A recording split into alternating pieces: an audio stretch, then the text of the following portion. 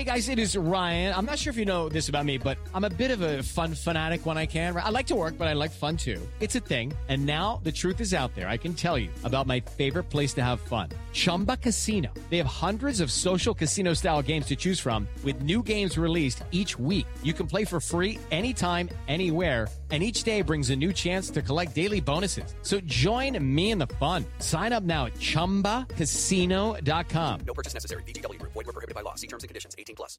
Hey, folks, I just want to take a minute to ask you to go and rate this podcast. Let the Team House know how you think we're doing. Go and rate us on whatever platform you're listening to this on, whether it's iTunes or Spotify or whatever else. Those ratings really help us out, and we really appreciate the feedback to let us know what you like and what you don't like. And if you do like the Team House and you'd like to support us, go check out our Patreon page, and you can actually support the stream as well as get access to our bonus segments and bonus episodes. Yeah, if you're going to give us a great review, please do. And if you're going to give us a not-so-good review, why don't you just send us an email and we'll talk about it. Special Operations. Covert Ops. Espionage. The Team House. With your hosts, Jack Murphy and David Park.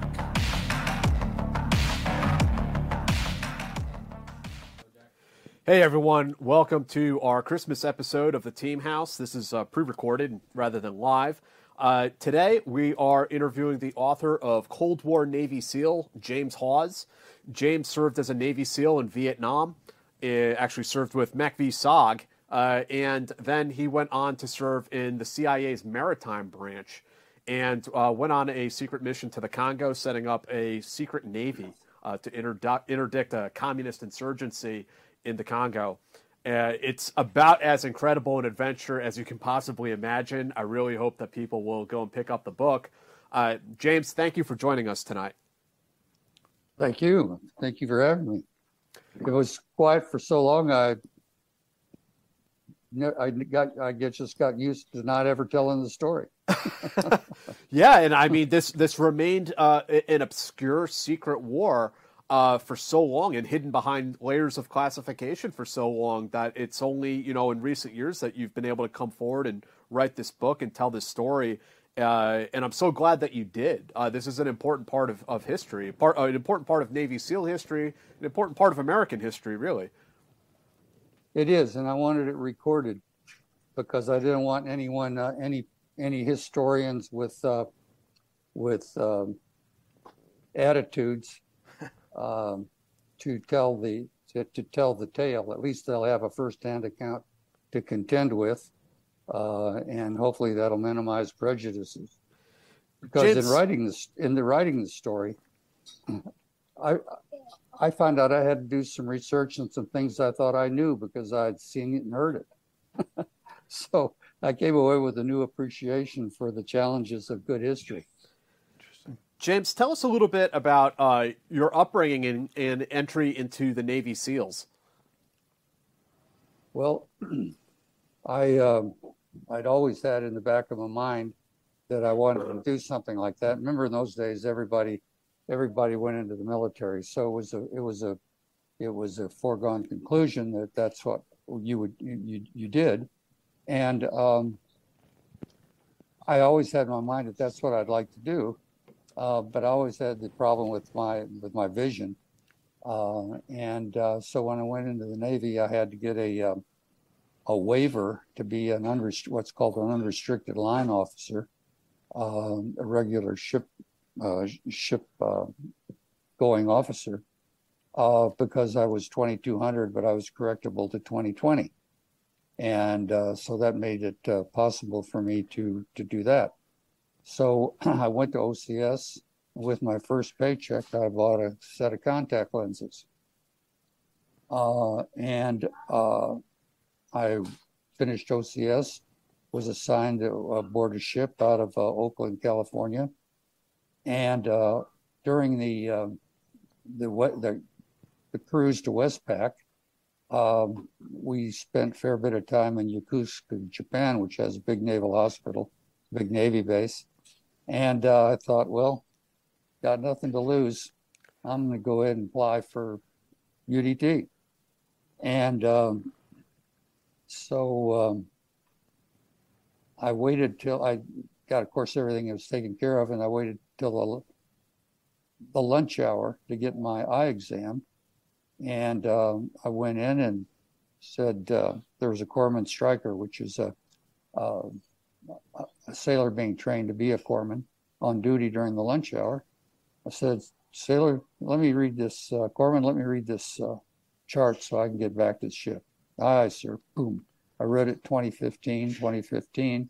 And of course, I had my contact lenses in. But there was nothing in the form, the medical form, that said anything about was he wearing eyeglasses, was he wearing contact lenses, did he have binoculars? Nothing. It was just read the chart. So I just read the chart.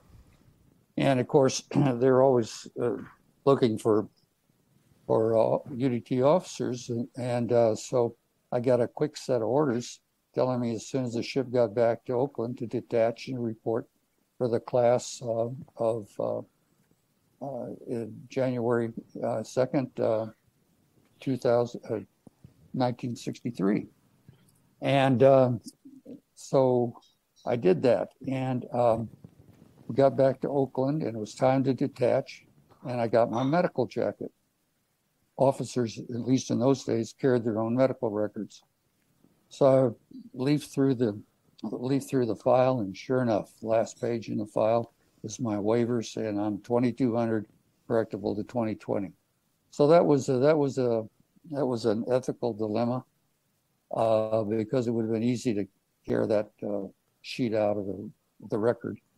But I thought, no, that's going too far. It's one thing to stretch the limitations of forms that don't keep up with the technology, but it's another thing to actually mess around with the written record. So I thought, well, we'll just see what happens. So I headed for Little Creek, Virginia, reported into training. There was a first class diving medical corpsman on duty reading the files as you checked in, and he would start going through my file, and I'm holding my breath, and he goes page, and finally he flips the pages, and he flips at the last page stuck to the page preceding it, and he never saw the waiver. So, that was divine intervention for the first time in this whole saga. So I'm in training, and I'm wearing my contact lenses, and I'd taken my pressure test down to 200 feet in a chamber, so I knew I could do anything that had to be done with diving with contact lenses without hurting myself or any of my colleagues, my teammates. So I was into training. I'm halfway through training, and we're down to the hardcore people. Most people won't lose anybody beyond this point unless they get hurt. And so I get called in instructor cell one day, and one of the instructors is standing there with holding his fingers up and saying, "How many fingers am I holding, Mr. Hawes?" And I thought, uh-oh. He said, they want to see you back there in officers' country. So I go back to talk to the man whose job I will subsequently have, unbeknownst to both of us. And he said, "Okay, Hawes, what'd you do?" So I told him the absolute truth, told him the story, and he's shaking his head. And he said, "Well, I don't know." But he said, you might be eligible for a court-martial. And I said, "Well, I don't think so, sir. I didn't say anything, and I didn't sign anything." And he said, "Well, get over to the hospital. You're supposed to see an ophthalmologist right now." So I go over to see the ophthalmologist. He says, "Mr. Hawes, you're a medical phenomenon. You PERS is curious how you can go from 2200 to 2015 in less than a year." And I said, "Well, doc, I really didn't." And so I told him the story. He's shaking his head. He said, "Oh, I'm told to give you an exam. That's what I got to do." So he gives the exam. Sure enough, what is it? 2200. So he said, "Well, I'm sorry, Ensign, you're 2200. You're 2200. And there's nothing I can do about it. And I said, yes, there is, Doc. You've got to do something. And he said, well, all I can say is you're extremely well adapted for contact lenses. So I said, okay, say it. So he said it. And I go back to the training unit, and the instructors don't know whether I'm going to be there, and they're busting my butt because I'm missing a few sessions. And so I get called over for a few days, not knowing what's going to happen. And in a few days, I get called over to the senior medical officer on the Atlantic Fleet, Admiral. And so I walk in and snapped to attention as smart as I could. And Ensign Hawes reporting his directed admiral, and he just stared at me and stared and stared. And of course, the intensity was building up because this was the court of last resort for me. This was it. I'm either in or out at this point. And with all the intensity I could muster from the bottom of my toenails, I said, Admiral, I'm standing first in my class right now. I said, don't tell me I'm not physically qualified. And he looked at me. He just stared, and he didn't say anything. Finally said, okay, I'll recommend a waiver. I hadn't been done before. I said, thank you, Admiral. I'll make you glad you did it. Saluted and hauled ass. Went back to the training unit.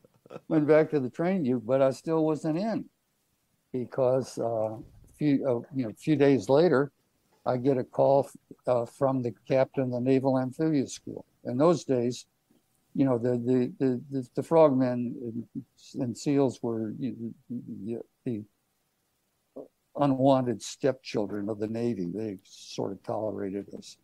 And so they certainly wouldn't let us train ourselves like they do today. And so it was all came under the Naval Amphibious School.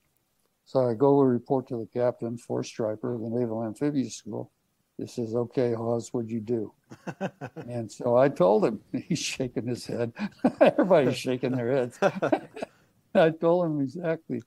And he said, well, I have a request here for a waiver that I can forward either approved or disapproved. How would you like to come back as an instructor? And I said, Captain, I'd love that after I've operated for a few years. And he said, I don't think you understood me, Ensign. I've got a request for a waiver here that I can forward either approve or disapprove. How would you like to come back as an instructor? I said, Captain, I'd love it. So the waiver came through. So we were just heading for advanced underwater training down in part of our basic training down in Rosie Roads, Puerto Rico. And the enlisted instructors whose boss I was going to be soon going to be their boss.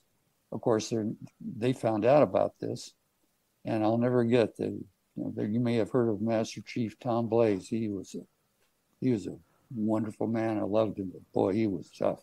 And he took me aside and said, Mr. Hawes, I'm going to make it my personal mission to make sure you deserve to be my boss. So I got Master Chief Tom Blaze's personal attention for the last 5 or 6 weeks of that training program. Then we went to jump school. You don't have to be able to see to go to jump school. And then we went to underwater swim school. And the guy was going to watch the diving medical officer, not corpsman, medical officer, was going to not let me do training. He said, you can't do this stuff with contact lenses. Yes, sir, I can. And he said, well, I don't think so. So I'll go to see the executive officer. Executive officer's an old frog. And I said, sir, this guy's trying to can me here, and this is nonsense. He said, don't worry. We'll request a waiver. By the time they act on it, you'll be through the training. Anyway, they came right back and said, no problem. This guy's we already acted on this. So I get it all completed. We go to graduation. I go right from graduation to the training unit to the instructors who have just been breaking my butt for 6 months. And I'm their boss. They treat me like I was a Medal of Honor winner. I'd been there for 50 years. They were so professional. The best year of my life, that year of training. So then I'm in the training unit, but I want to operate. So I go over to the teams, and I go see Ken Wolf, who was the guy who we went together to Vietnam to stand up the Naval Advisory Detachment subsequently. But I went over to see him. He was skipper of UDT 21. I said, Commander, you want operators? I want to operate. Get me a waiver, because there was a whole separate chain of command, separate. So he goes through. He gets a set of orders. I get a call I get a set of orders saying report to UDT 21. I get a call from the captain of the Naval Amphibious School. He says, Ensign, get your ass over here right now. And so I go over to the report, and he said, you frogs are always pulling this stuff. He said, I'm going to get these orders canceled right now. And so he picked up the phone, got the orders canceled. And because he was force striper, and the UDT 21 captain, his skipper was just 2.5. But the waiver was on the books. So there was nothing to keep me from going to the teams. So then I get on, do my work as an assistant training officer there in the training unit for one whole class and most of another class. And then I get a call from Tom Tarbox, who is the executive officer of SEAL Team 2. He said, Jim, you want to go to Vietnam? How do you feel about, you want to go to Vietnam? And if so, how soon can you be ready? And he said, I can't tell you what it is because I don't know. It comes straight out of McNamara's office. I said, yeah, Tom, sounds great. I'll be ready in 24 hours. So I go over and and check into SEAL Team 2. I have a cup of coffee with Tarbox, the executive officer. Check out a SEAL Team 2 with permanent change of station orders to go to Da Nang, Vietnam, to establish the Naval Advisory Detachment of MACV-SOG. And I was in SEAL Team 2 for such a short time that when I went to the 25th reunion, one of the most famous of all Navy SEALs, Eagle Gallagher, damn near kicked my butt because he didn't know what the hell I was doing there. Jim, how I said, wait, Bob. I belong here. I can prove it. Jim, how was it set up at that time? Because the SEAL teams were relatively new, right? So what can you tell us? Because everybody these days, I think, knows about BUDS. Like, we hear all about BUDS. But can you tell us sort of what the UDT training was like at that time? Same thing. Exactly the same. Okay. Exactly the same. Basically what they did was take the... Step into the world of power, loyalty, and luck. I'm gonna make him an offer he can't refuse. With family, cannolis, and spins mean everything. Now, you wanna get mixed up in the family business. Introducing The Godfather at ChumbaCasino.com. Test your luck in the shadowy world of The Godfather slot. Someday, I will call upon you to do a service for me. Play The Godfather, now at ChumbaCasino.com. Welcome to the family. No purchase necessary. VGW Group. Void where prohibited by law. 18+. Terms and conditions apply. Take the secondary mission of the UDT and make it the primary mission of the SEALs. That's roughly what occurred. The same people, same training, same everything. In the early days of the SEAL team, when I went in to the SEALs, there were 10 officers, 10 officers on each coast, 50 enlisted guys. Yeah. And we didn't get these wonderful schools that these guys go to now that makes them much, much better, much more prepared. We just got the orders and got what's called on the job training.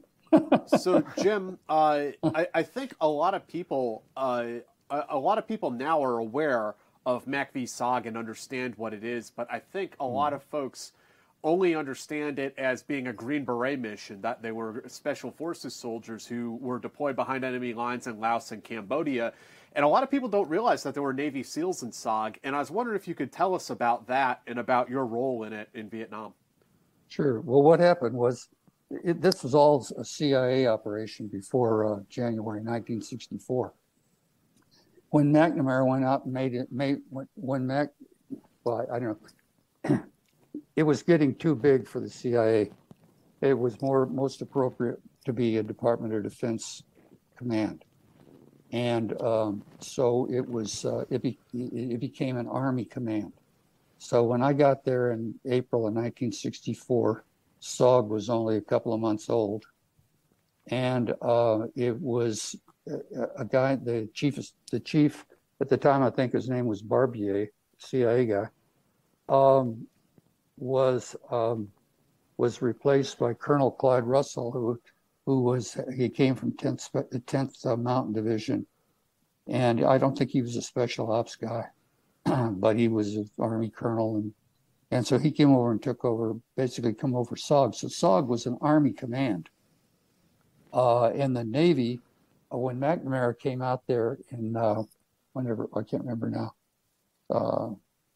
was it 63 or early 64, whatever it was, and came back and lied to us, said, don't worry, folks, it'll all be over in 65. He saw what the agency was doing with the junks and the Swifts into North Vietnam, and he liked it. And he took the typical McNamara approach, well, if it's good small, it must be better bigger.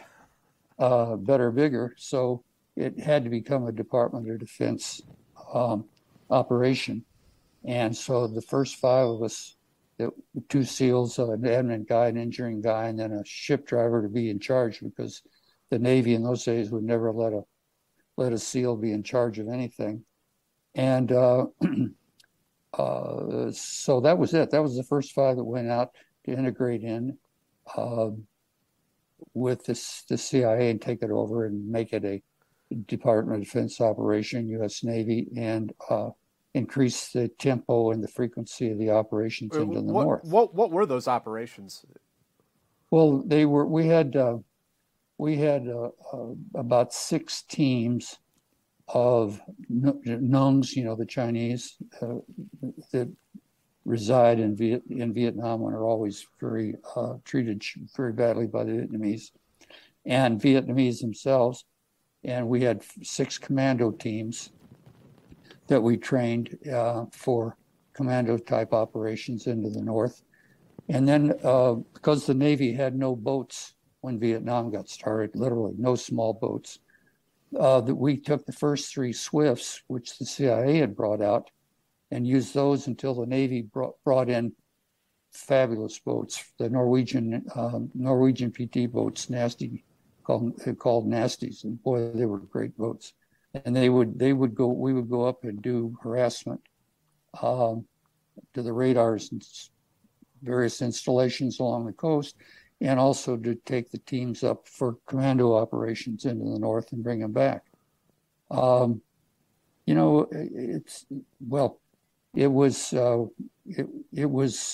were an irritant to the North Vietnamese, and allegedly we tied up a lot of North Vietnamese troops who would otherwise be in the south because of the harassment we were doing in the north.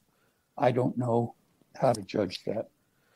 You write in the book that, on a few of these raids you did, the North Vietnamese chased you all the way back across the south. Oh, yeah. One of those Nasties were so well built that one of those Swifts came back with hold from the tip of the bow to the bridge on the port side. It was smashed in completely, and the boat made it all the way back. I mean, they were fabulous boats. And there was those harassment raids that we did, and that it was irritating the Vietnamese. And then the ones we did on Han Mat and Han May, which were at sort of leading into the entrance of Haiphong Harbor, that allegedly provoked the so-called Gulf of Tonkin incident. So when that occurred, the folks in all our operations were came out of McGeorge Bundy's office, the National Security Staff. We made the recommendations, they approved them, and Westmoreland, Saigon got copies of the information, but they weren't involved in it, and in the decisions, at least none that we were ever aware of. And so right after the Gulf of Tonkin incident, the geniuses in the National Security Council who were concerned with this stuff were afraid there was going to be a retaliation. So they wanted to get the nasties out of Da Nang So I took the nasties and all the Vietnamese. I was the only American. Took some bags of rice, some Nuke Mom, and a 1903 French chart. That's all we had for the Cam Bay. Took a 1903 French chart and head down to Cam Bay. Nobody knew what was there. There was a Vietnamese junk force training base, and on the peninsula that they eventually leveled to make the 101st Airborne Resupply Depot.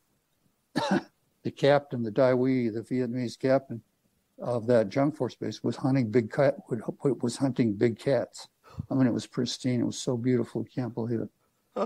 Anyway, so we pulled in there because at the same time we were having to dodge the International Control Commission, which was supposed to be trying to expose the things that we were doing, and Secretary of State Dean Rusk was denying the next day every time. Yeah, so I mean, I could go on about that one alone for a long time, but anyway, so I think to get back to answering your question, sorry, it was an Army command, and so the Army didn't much to do with those guys. When we needed helicopter help, we just went and found an Army guy that flew helicopters. So those Army helicopter guys were so helpful and so cooperative, I can't tell you. Because we were walking around, we had no insignias. We weren't supposed to tell anybody what we were doing. And I remember when we were there in Cam Ranh and I had to get some fuel for the boats. And I got a junk and went across Cam Ranh Bay to the village and got a taxi in the village to take me to, I knew there was a Special Forces base halfway between there and Nha Trang. We went up there, I walked in, I said to them, to the Special Forces captain, I said, Captain, believe it or not, I'm a U.S. Navy officer. I just don't look like it, and I'm certainly not dressed like it, and I damn sure don't smell like it. But I got to I got some boats down in Cam Ranh Bay, and I got to get to Cam Ranh to arrange for some fuel. Can you help me? He said, sure. Here's a Jeep. Here's a driver. Just make sure you're off the road by dark. That was the kind of attitude there. When I had to come back, when a Major Rangers had to come back, I went to the Army guys that flew those little observer planes, spotter planes, whatever, and said, "Hey, can you give me a lift down to Cam Ranh Bay? I got some boats tied up down there. I got to get some fuel for." Sure, hop in. Boom, down. I mean, these guys were great. Other than that, we didn't have anything to do with the Army, and they didn't have anything to do with us. So something is just happening as we're speaking. I never bought, where the MACV SOG got a presidential unit citation. And I never bothered to put in the paperwork because I never believed much in medals. I just saw too many of the guys who deserved them didn't get them because there was nobody around to write them up or too lazy to write them up. And guys got them that didn't deserve them. I will not mention the name of a well-known American former senator and Secretary of State who is an example of that. So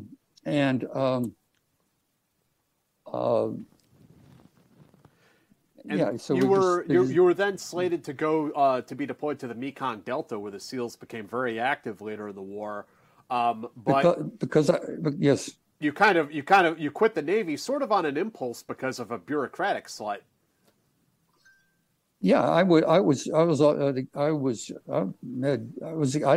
agreed to extend and take the first detachment back to the Delta, and it made some sense because I would have had this whole year in country, which was, I think at that time, longer than anybody else had from the teams, because the guys came out from the West Coast, SEAL Team 1, on 6 months detachments for the training and the operations into the North. And I'd had this the entire year. But I said, look, I'd like to cut my tour here short by a month or so I can get back and go through a complete training cycle with the guys that will be going to the Delta with, because it's a whole different kind of operating. And the guy said, oh, geez, I'm sorry, we can't do that. I just can't make those changes right now. And I said, okay, fine. So I'll get a half a training cycle. And so when my relief showed up, the guy I'd gone through training with, the two guys were leaving because by now the Navy was really in charge. So it was, they had two people for every single job. And so I said, I'm sure we should come sooner, Kurt. I need to get back and work with the guys that I'm going to the Delta with. He said, I could have done that easy. He said, I've just been sitting around waiting for this date. And I thought, who was too lazy or too careless or too negligent to do this? The hell with you. Right. And I was on a voluntary extension anyway, because I'd voluntarily extended my time in the Navy in order to go to Vietnam. So I picked up the phone, and it's one of those things I got right straight through to the detailer in Washington. I said, my name's Hawes, my file's 653959. I'm on a voluntary extension. I want out of this Navy right now. And the guy, he had no choice. He sent me, sent the orders out, and I separated, went to San Francisco and got out. And you write in the book that you missed the Navy quite a bit. But then how did this other opportunity come around? Well, by the time I got back to San Francisco and it cooled off, I thought, why the hell did you do that? Right. So I headed back to Little Creek, figuring, well, I'll just sign on again and go with the next detachment or another detachment, whatever. Because I couldn't think. I loved what I was doing, and so I stopped on the way to see my folks, and then I went on to Little Creek, and not long after I got to Little Creek, and before I'd signed back on, I get a call from this SEAL who had been in Vietnam with me, but he was a plank owner of SEAL Team 1, and he had been in the very first group of SEALs that went there in like 1962 or 62 or 63, I can't remember which. Anyway, and he had decided and we were in the year that I was in Vietnam. He was there, but he was what's called sheep dipped. He was actually working within the agency. And so he had gotten out and he had gone back, and he was going to go into the career training program at the agency. And plus his wife was pregnant and about to pop. And so he called me, and because we were the only two guys that had SWIFT experience, and of any naval officers, we were the only two. And he called me and said, Jim, I'm up here in Langley, and I'm about to go into the career training program, and Barbara's about to pop, but they want me to go to the Congo, and I don't want to say no, but I don't want to go. Are you interested? And I said, well, you mean I'll get paid? And so he put me in touch with the head of the branch, who was Bill Hamilton, who had been commanding officer of UDU, Underwater Munition Unit. And so he knew everybody, and everybody knew him. He was a remarkable man. He was a Naval Academy graduate. He had been a Navy fighter carrier pilot in Korea, and then he decided he wanted to be a frogman and did that. So he was a hell of a guy, and he was head of the Maritime Branch. So he gave me a call and said, Phil, it's giving me your name here. Why don't you come on up and let's talk? So I went up there and met with him, and he asked me the questions that you would ask if you really wanted to verify somebody knew something about the SWIFTs and so forth. And he didn't have any trouble checking me out in the community. So that was basically it. And so I signed on and started getting ready to go to the Congo.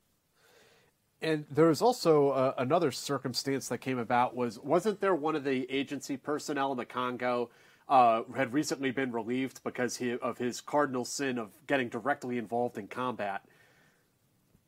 Well, yeah, I mean, he saved the day. Yeah.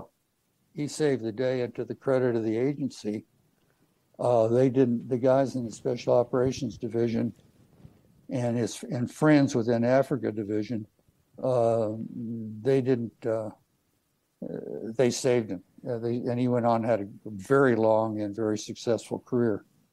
But it if he hadn't done what he did, the operation would have failed, and the whole situation over there might have taken a completely different turn. He RPG'd some sharpshooters, right, from a boat? Yeah, we had a 75 millimeter recoilless on the stern of this big old lake cargo vessel that had commandeered to turn into like a mothership, heavily armed with captured Russian weapons plus the 75 millimeter recoilless. So when they did an amphibious assault at Fizi Baraka, there was a machine gun nest that was located such that it could have probably killed the invasion, the assault, and he put a 75 millimeter round right between their eyes, basically, and it saved the day. So the assault was a success, not a complete success, but a really good success. It made a huge difference in the whole progress of the attempt to bring all this to a halt. And then what was your role as you got brought into the program and headed off to the Congo? Well, he was there. He was there basically. The 303 committee, which was the guys that handle all these special operations in the president's office, the national security officer, had not made a real commitment to solving the problem in the Congo. This was just sort of, send a guy out there and see what he can do to help this situation. They hadn't really made a commitment to bringing it to a halt. And after the atrocities in Stanleyville, they had to act. I mean, they just couldn't keep killing mercenaries, having seen mercenaries get killed in the most brutal, savage sort of way and so forth. And so they made a commitment, and everybody by this time knew all about the SIMAs. They knew that they were being resupplied, ammo, medicines, food, everything coming across Lake Tanganyika from the port of Kigoma and Tanganyika. And so they said, look, we got to make a commitment. We got to interdict this stuff. So we got to set up a little Navy. And so that was how it happened. They were going to finally go about it the right way and make the right kind of commitments. And then, of course, we had Hamilton there at the Maritime Branch and his deputy, Tom Kleins, and the Lord must have put him there because they were the two perfect guys. And so that's how that happened. And so, but you were ostensibly the program manager, right? That got brought into the Congo. Correct. Yeah. Mm-hmm. And so tell us the situation when you hit the ground, what you inherited when you got there and what you had to build after you arrived. Well, when I got there, there were some shot up, little boats that were shot up and not operating. That was it. The mothership was around. That one I just described to you, that was around. It's like a ferry boat, right? Yeah, but these guys they had a couple of the small boats. I remember now. They had a couple of small boats operating, and Hoare was kind of using them. He didn't know how to use them really, but he was using them as the way he thought would be helpful to him. And so it wasn't organized. It wasn't manned with people who knew what they were doing. And just to elaborate there was nothing there. For the viewers out there, you're referencing Mike Hoare, the notorious 5 Commando Congo mercenary. We had his son on this show to talk about his father a ways back. And I mean, that's an incredible story in of itself that you intersected with. I remember I think that guy was born in the Congo when we were there. Oh, he may have been. I'm pretty sure. Yeah. Hoare had his wife and his baby.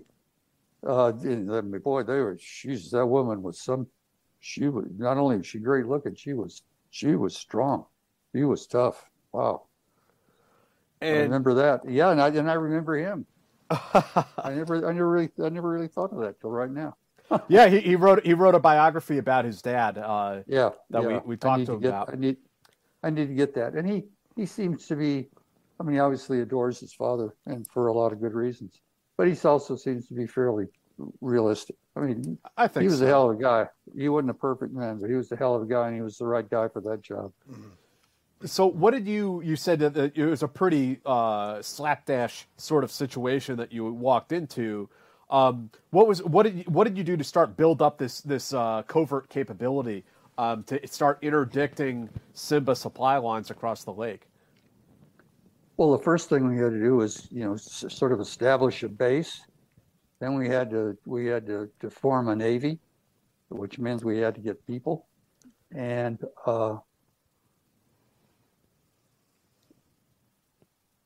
I didn't know anybody.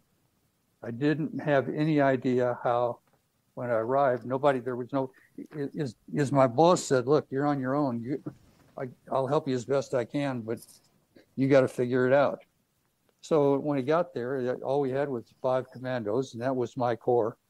My corps, I wasn't going to let my corps be my boss, because he would have always subordinated the interdiction mission, which was my mission. He would always subordinate that to his needs for the 5 commando Army needs. And so I had to go through the little tug of war that took to make Corps understand that who was going to run the Navy without severing the relationship, the working relationship. And part of that was making sure that the Navy, he could understand that the Navy could really support him better than he could do it on his own, and convince him and then make him believe that.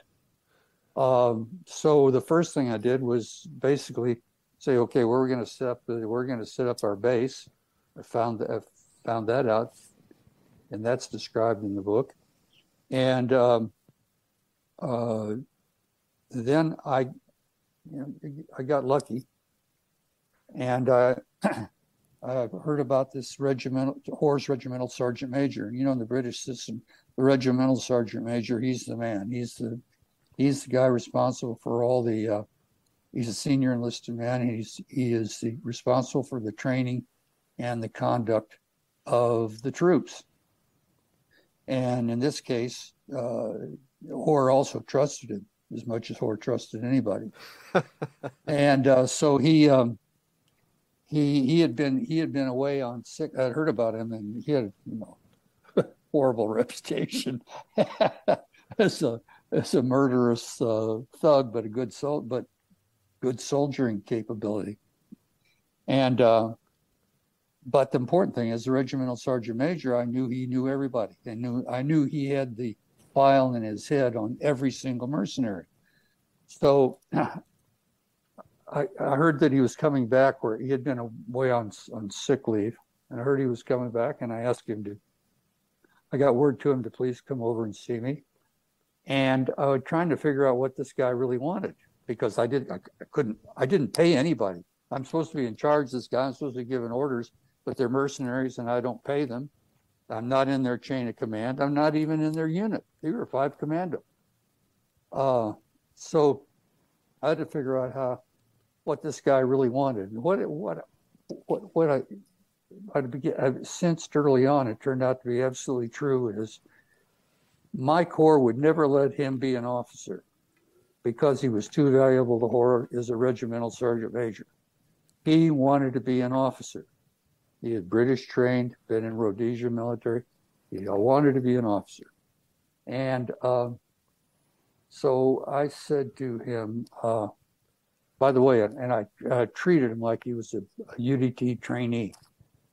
And I by this time, everybody was calling me commander, so I just let him. Commander made me an equal rank with my corps. It worked. I didn't initiate that. It just happened. And then I used it. So I treated him like I was the commander and he was the UDT trainee. And I basically said, look, I hear you're a hell of a guy. And I want to set up this Navy and need to do it fast. And we need to be really good. And I know you're going to know who the best guys in 5 Commando are that we can recruit into the Navy. So if you're up for that, and I said, I can't bid for your services because I don't pay. But I said, I can make you start out as a lieutenant if you're as good as you say you are, and I think you are, make you captain in no time. You run the Navy, you run the men, I run the operations. That's the deal. You got a decision made. Do it. So he's quiet for a second. He said, okay, fine. And sometime later he said, nobody ever talked to me like that, like you did. Not my corps, not anybody. I didn't know whether to join you or kill you. I said, well, you're right. Glad you made the right choice. You write in the book that the chief of station, Larry Delvin, describes Jock Cassidy, the regimental sergeant major, as a gentleman adventurer, which you... No, that was Hoare. That was Mike Hoare who said that? Yeah. Yeah. And you there's said nothing gentleman about Jock Cassidy. You said you took that to encompass a number of different traits, including that of a bandit, because Jock was known to be the guy that would loot every bank and safe in every town that 5 Commando hit. That's right. And Cassidy told me, so I take it for what it's worth. Cassidy told me that he and John Peters were responsible for taking care of Hoare's share of all that loot, so that Hoare could remain the British gentleman and not get his hands dirty. So the next step in your secret Navy that you were building, talk to us about the Cubans. I can't once I start, I can't stop. Those guys were just, I can't say enough good about them. Can't say enough good about them. They were professional. They had great pride in their professionalism. Never had one incident, a problem with any one of them. They didn't get sucked into any of the boozing and the bad stuff with the mercenaries. They conducted themselves as real professionals. And their dedication to killing communists was fierce, and that was all good things. And they were smart. Chavez and Pichardo were the 2 guys in number 1, number 2 of the bunch. They were smart. They were all smart, but Chavez and Pichardo had a lot of experience, and they ran their teams really well. I never had a thing to worry about. I thought one time. It was interesting that they were running covert operations down in Nicaragua at the time, and that went kind of south. So they had to get those guys and both the crew and the boats out of that AO, and that was kind of fortuitous for you and your mission. Yeah. I mean, and that was Hamilton and Kleins, and these guys had so much trust in Tom Kleins that it made all the difference in the world. All the difference in the world. They believed Tom Kleins 100%. And so Tom Kleins basically just turned that over to me. And I don't know if I say it on here what Tom Kleins said to me as he got on the plane and left, but he bestowed all that on me, and it saved a lot of time. And getting the Cubans in sounded like it was relatively easy. They could come in on tourist visas with the agency kind of maybe greasing some palms in a place or two. But tell us about getting the boats in, because that had to be done in secret. Oh, yeah. Well, interesting read. You would enjoy reading a book called Mimi and Tutu. And it's about what the British did in the First World War to take the German boats off of Lake Tanganyika. On the same lake you were on. Yeah, on the same lake. And they brought boats in through South Africa overland, and it was the basis of the movie The Africa Queen. And they put their base of operations was just, 10, 50 miles, whatever, just north of where we were. So I didn't know any of that until I thought we were, had this genius idea nobody ever thought of before. But actually, the Brits did the First World War successfully. Anyway, the Hamilton and Kleins, of course, were involved with the Swifts and the Nicaragua operation and so forth. And so they quickly identified as the boats, and they went to Fred Seward, to Seward Seacraft, who had built the Swifts, and said, "Look, we got this challenge." And he brought in his Cajun guys who had built the boats, and they sat down and figured out how to do it. And it had to be done. Of course, you couldn't. It had to be flown, because the only way you do it clandestinely was to fly them over. And so they figured out how to, with the designer of the boats, a guy named Hidalgo. They figured out where and how to slice them up, and how to put them in proper jigs, and put them on C-124 Globemasters and fly them into the Congo, fly them into this airstrip. 24s. There's a narrow gauge railway running beside it, getting the pieces, and they cut the bow, cut the superstructure, cut them longitudinally, put them into C-124s with all the engines and spares, et cetera, and then put all of that on these narrow gauge railroads, take them to the port of Albertville, which is very well deserted, but fortunately had some cranes that still operated, and then brought in the Cajuns, black, and they reassembled those things. Wow. Much faster than anyone thought was possible. They were terrific. Those Cajuns, they worked hard from the dawn till dusk, and you had a cold beer and a laugh, and up and at them the next day. They were just terrific. And they didn't have to be there. They were volunteers. They were just doing their bit for the country. And then we brought in a couple other guys from the maritime unit who were a guy named Joe Brush, who was a superstar engineman, and got them all fixed up and put back on the lake, and they flew them out black. No one ever knew they were there. In fact, I tried to call after this book came out. Seward Seacraft no longer exists, but there's another company down there doing the same thing, making, I think, basically the same boats, I don't know how the ownership changed. And I thought, geez, this would be a really good thing for you to play up. It's, basically your boats, or you inherited. It's your people that you manufacture your boats. You could really do some good, at least local goodwill stuff with this. Never got an answer. Never got an answer. Anyway, maybe they'll watch the podcast. Anyway, so I threw them in and put them on, and that was just it. And boy, I tell you, I think I said in the book, there was a Belgian general came through, and a British Army colonel who was attached to the British embassy in Kinshasa. They couldn't believe their eyes. They saw what we were doing, flying those suckers in and bringing these guys in to stitch them back together and putting them on the lake. They were dazzled, dazzled. It was dazzling. It was impressive. At this point, you have a couple American CIA maritime branch guys running the program. Yourself, you brought your friend Gooch in. You got Cuban crews, exiled Cubans, crewing the boat. And then the guys actually manning the guns are 5 Commando. No, the Cubans came out to commence the interdiction operation while training 5 Commandos to take over the interdiction operation. Gotcha. Okay.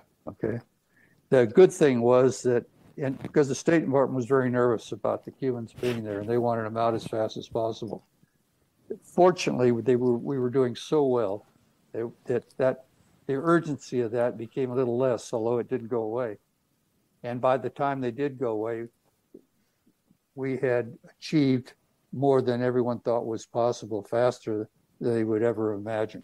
So we didn't really have to do without the services of the Cubans for very long. Certainly not during the heavy lifting. So talk to us then about the actual operations, doing these interdictions out on the water, and a close pass with one Che Guevara. Well, here you set the stage. It's like patrolling from Miami, Florida to Savannah, Georgia. That was what they had to patrol in a 50-foot boat. Okay. Plus, we had the mothership, and we had the 5 or 6 little boats. We had radar and line of sight radios on the mothership, so it could you could use it for surveillance, the radars for surveillance, and then they could direct the small boats to the targets identified on the radars. And then we had the Swifts for the heavy work and to roam, and we seldom used both Swifts simultaneously, always one and the other. They would take turns going out. Now, Ermines could go out all the time because they could stay out. Crews could sleep on the boats and eat on the mother vessel and so forth. And basically, we would. And I had this Greek guy, who befriended with, who ran all the fishing operations on the lake. Most of the fishing operations on the lake were done by Greeks, and he was the head Greek. And by having him as a friend, I knew everything that was going on, basically everything that was going on in any of the ports on the lake, because the Greek fishermen were in and out of all of them. So we had a hell of an intelligence net. And then when and then we had the 5 commandos who were always stirring things up and getting documents and interrogating people and so forth, to give us indications of where people might be.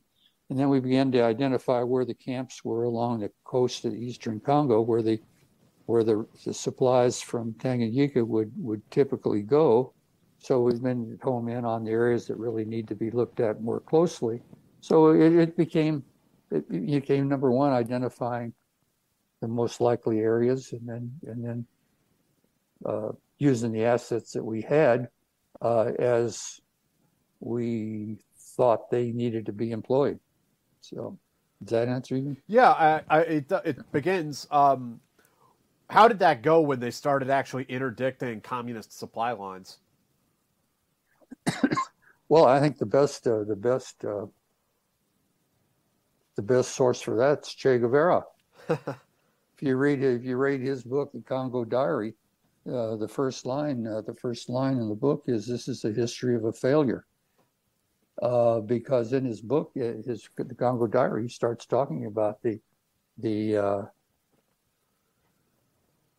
impact that he's feeling from the interdiction in terms of getting food, ammunition, medicines, anything.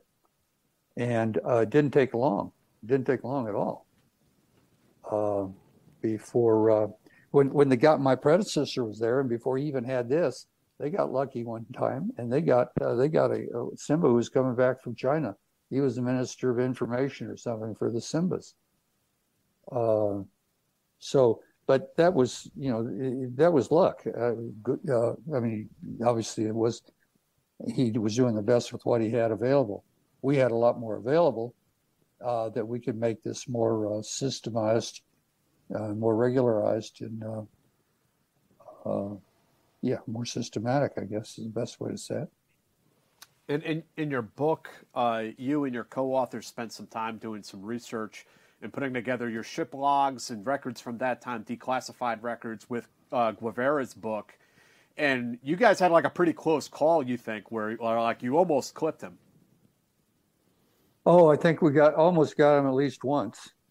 And then we damn sure almost got him when he was leaving the Congo on the 25th of November. But that one, the first one I think you're referring to was, in a lake, the rivers that fade into Lake Tanganyika are powerful, and with the rain and so forth, they're always breaking. There's always pieces of terrain breaking off. I mean, there'll be like islands out there floating until the surface action of the lake finally breaks them all up. But until that time, it's like islands out there, and if it's pitch dark. Remember, it's pitch dark. There's not a light anywhere. So you get these images coming out of the dark when you're patrolling, and you don't know whether it's a boat. If you don't have a radar, you don't know whether it's a boat or an island. If it's a wooden boat or an island, that makes it kind of hard to distinguish. But in any case, they detected these 5, whatever they were at the time, they thought. So they started kind of easing up on it, and it turns out it's a covey of 5 boats. And 4 of them were very, very keen on protecting the 5th. That was obvious. The 5th got away. We subsequently found out, not long after that, it was when we absolutely established that Che Guevara was in the Congo, which nobody in the world knew for sure until that was done. And it's as much as we can triangulate the information, the timing, the dates, and so forth. That 5th boat, that boat that got away, that was Che. So we can't say for absolute certain, but as I said, if you triangulate all the information, it appears that. And also this interesting scenario in which you have CIA-sponsored Cuban exiles fighting communist Cubans that have been sent there by Fidel and part of Guevara's revolutionary warfare over there. Yeah. And what was... When the agency recognized, or the government recognized that we needed to have the Cubans, they didn't realize there were any Cubans in in the Congo. Yeah, so it wasn't intent. It just happened. And what was the second incident? You said you almost clipped him coming out of the country. Oh well, that was when he finally gave up. They were giving up, and they were trying to get back to Kigoma, trying to get across the lake and trying to arrange transportation. And they were having our time arranging transportation because of what we were doing to them. And we got the intelligence from 5 Commando, and we had planes overhead, and it looked like we were about ready to get them, and one of the planes crashed.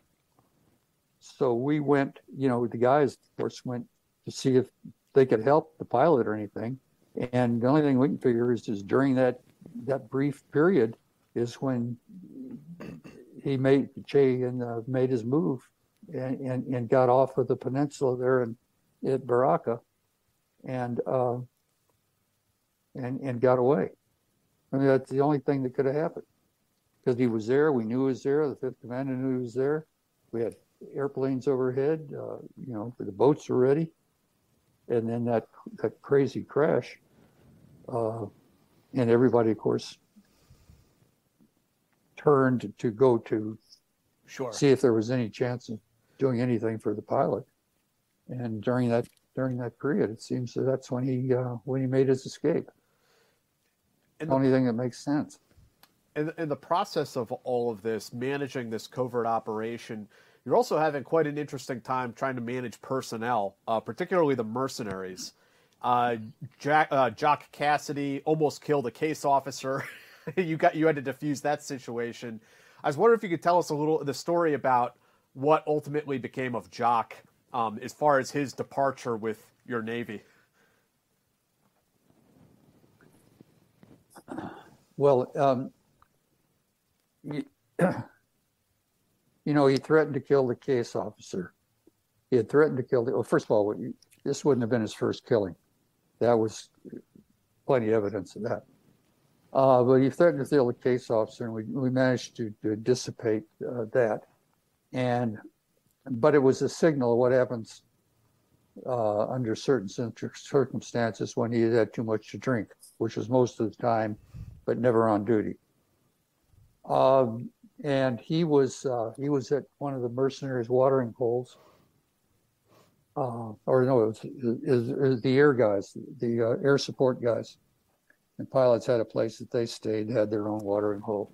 And he was there, and he got into an altercation with one of the air support guys, mechanic or something. and I witnessed. I mean, we have American witness to this. And so he got into.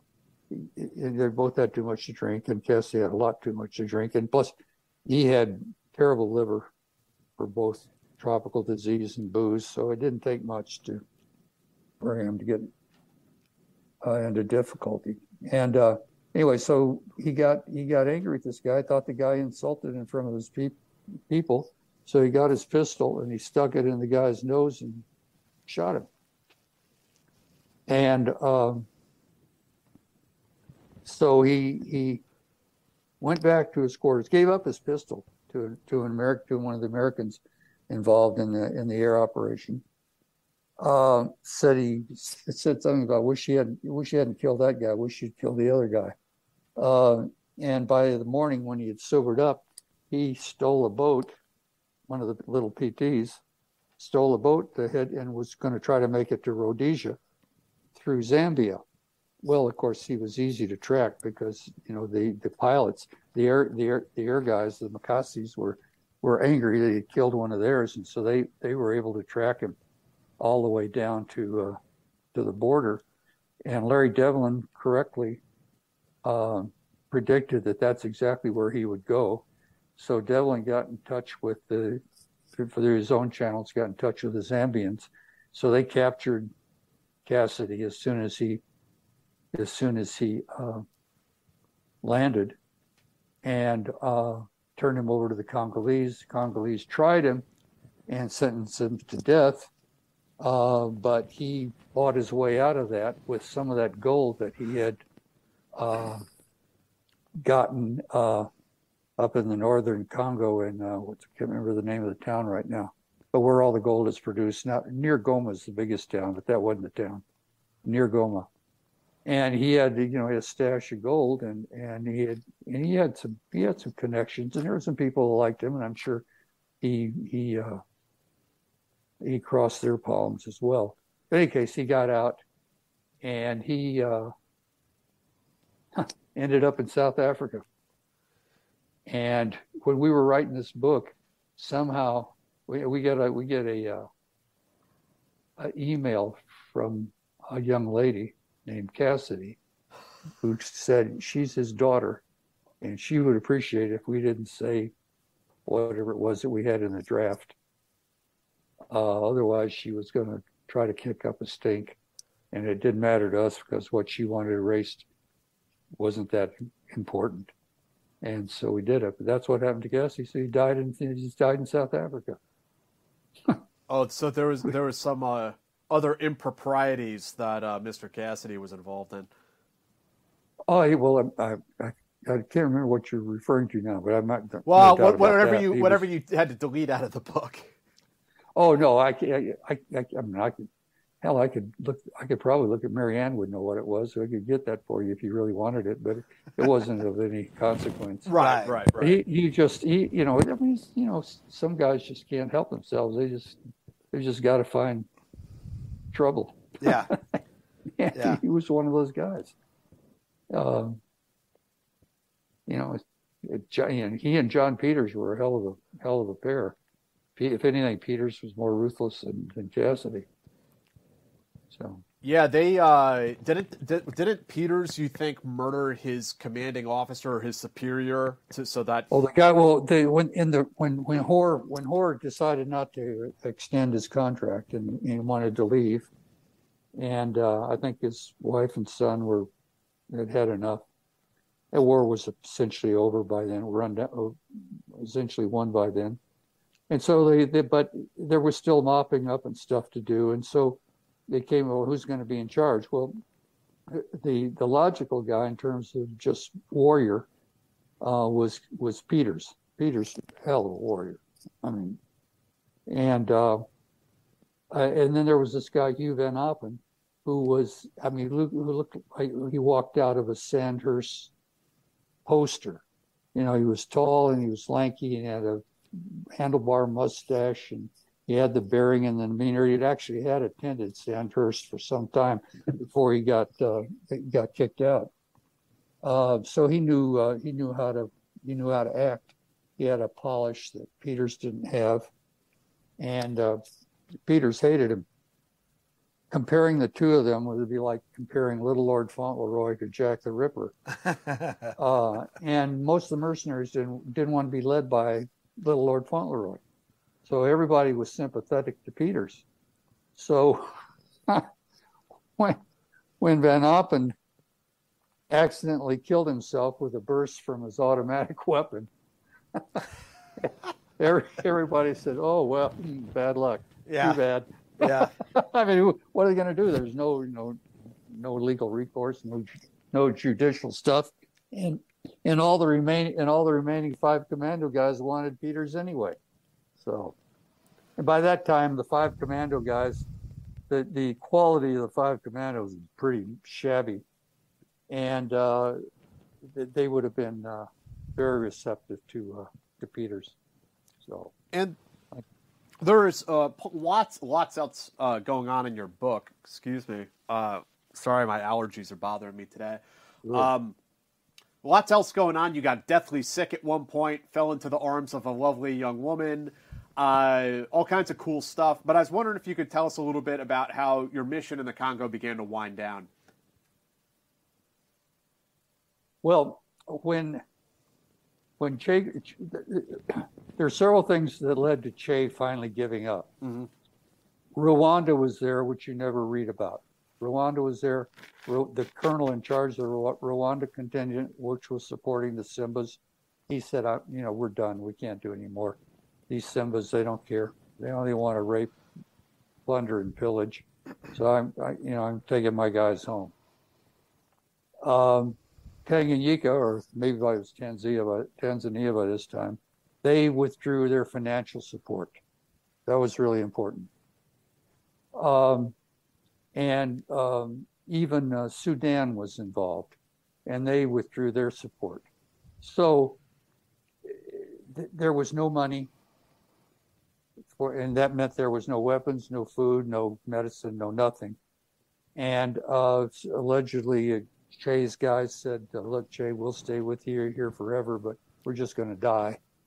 And Che wouldn't have cared about how many other people he killed, but he did have some concern for his own guys, and so that was it. But everything that it took to perpetuate it cratered about the same time.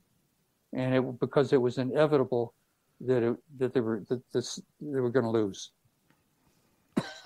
The interdiction was really working. The 5 commandos had done their job.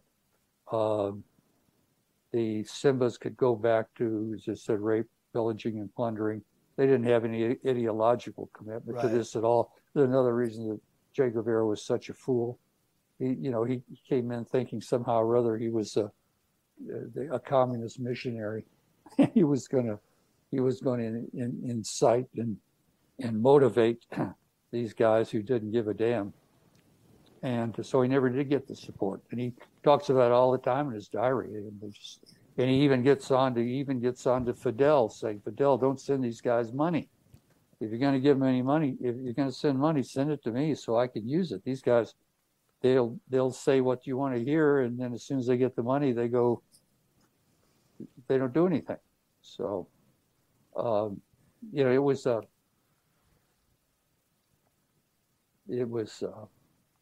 it all just finally cratered all at once, basically. And then there was nothing left, but the mopping up had to do with just the remnants of the Simbas that were trying to continue, not for any ideological reason, just trying to continue because they wanted to steal, rape, and plunder. James, this was a really incredible book. I loved reading it. It's about as fun adventure as you can possibly imagine. It's got CIA secret missions. It's got mercenaries. There's a little bit of romance. There's some tragedy, unfortunately. Well, the reason there was only a little bit of romance is there damn sure wasn't much romance during all that time. Right. Yeah, you had to go back to the embassy for that interlude. Yeah, that's right. I had to go back with the tea-sippers. Yeah. I know you and your co-author did a tremendous amount of research for this book as well.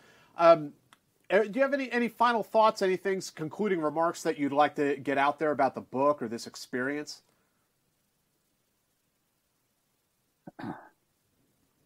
Vietnam and the Congo and a couple other things have taught me a lesson that I don't think the government has still learned or maybe ever will learn.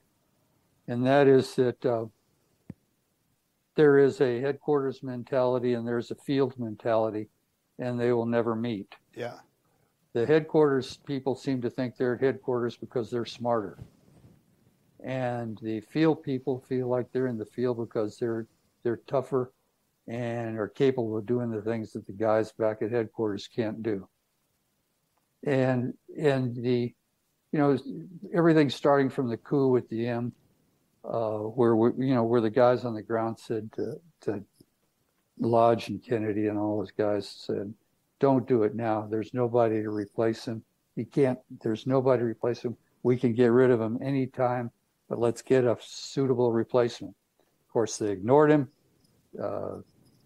There was the coup, and what we had, 5 or 6 new different governments over the course of the next year. In the Congo, Devlin was even today, the memories of Devlin in Central Africa are admiring of him and his knowledge and his abilities. Even the guys that didn't like him acknowledged how capable he was. And he had a constant battle with headquarters, and that's an agency, and that's a lot easier than dealing with the National Security Council or the State Department. I think that somehow or other, they got to get guys up there that have spent some time at the tip of the spear, because you can't. Our understanding of cultures, is embassy based. So people in the embassy, who do they meet? They meet the educated 1 or 2 or 3% of the population. And these are guys who were educated probably in the West. So they know the jargon, they know the language, they know, what to say and how to handle these guys. And there's this whole 95 to 98% representing a culture that our official community never really gets into. So why do we make mistakes? Because we're ignorant. We're ignorant. We just don't. We don't reward the people. There's a great book by Rudyard Kipling called The Country Officer, and they'd send these scouts out into the territories, and these guys would spend their whole lives. And this guy had been in Afghanistan for 26 years when he finally went home. At the end of 26 years, he reckoned that he had learned a little bit. And I read that periodically because it's so true. And now that I'm messing around in the Congo and in Africa again, I just see it and see it and see it. It's just it's so hard to get into these cultures, and you got to make a career for people who are willing to do it. You go back and spend your time at headquarters, you're not really learning anything about the countries and the peoples that you're trying to influence. Yeah, we have a problem with cultural fluency. Yeah, exactly. Yeah, that's exactly the right expression. Yeah. But so you got to make a career path for people that'll go out and do that. You can't. I know a guy who just resigned because he spent his